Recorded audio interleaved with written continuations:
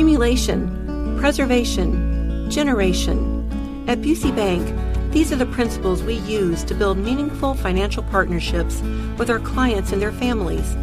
With sound advice and vast resources, partner with Busey for a personalized approach to your legacy. Busey Bank, building business, growing wealth since 1868. Member FDIC.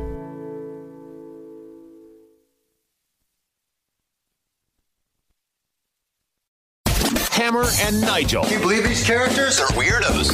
So let's rock! Oh, what a surprise, Hammer. A U.S. District Judge set President Donald Trump's trial date and the Biden's DOJ's sham prosecution against him March 4th, 2024, which, oddly enough, is a day before Super Tuesday. I'm sure that's just a coincidence. Now, wait, which one is this? Is this the one for the January 6th, or is this the one for the illegal documents at Mar-a-Lago? I've lost track. This would fall under the category of the illegal documents, I believe. Okay, wonderful.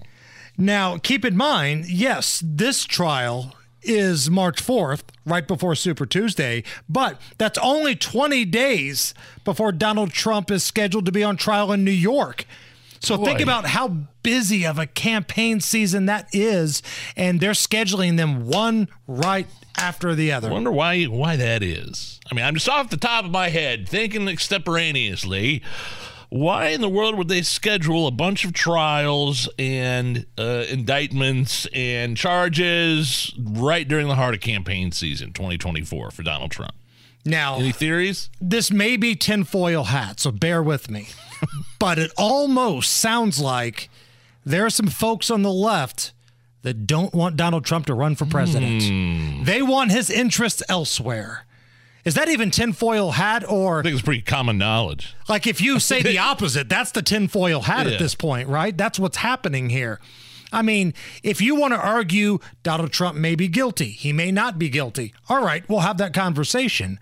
But to say that this isn't a coordinated attempt at election interference, come on.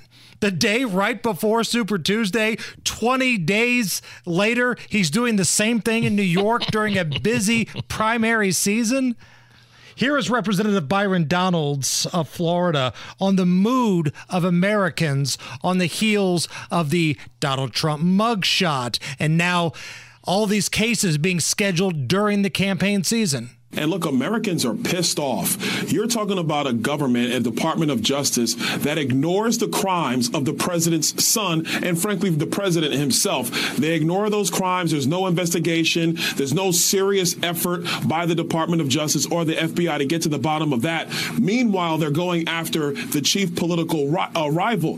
That is unfairness to the nth degree. And all that is happening with the backdrop of an America that is failing around us. Meanwhile, all the things that are going on in America that are affecting poor Americans, middle-income Americans, white Americans, black Americans, etc., is being ignored, and the press covers it up.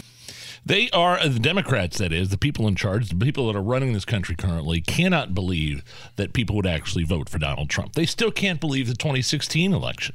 They are mad at you. They want to shame you. They hate you for voting for Donald Trump. And this is punishment, not only for Donald Trump, but for his supporters as well. Well, Nige, those same people are not going to like the donation number that came in for Donald Trump after that mugshot was released. Yeah. That's a big number, my friend. $7.1 million in fundraising since the mugshot taken or seen around the world happened on Thursday. 7.1, Hammer. That's a big number. Since Thursday, $7.1 million donated to the Trump campaign. Some of these also-rans haven't even sniffed that amount of money, and they've been in this campaign for months. Like Nikki Haley got in early. Larry Elder got in early. They dream of this type of money. Trump brought it in from Thursday. Nikki Haley's like, can I get indicted? Would somebody mind indicting me, please? The problem is they don't view you as a political threat at this point, Nikki. There's really only one person in this crowded field that the left views as a threat.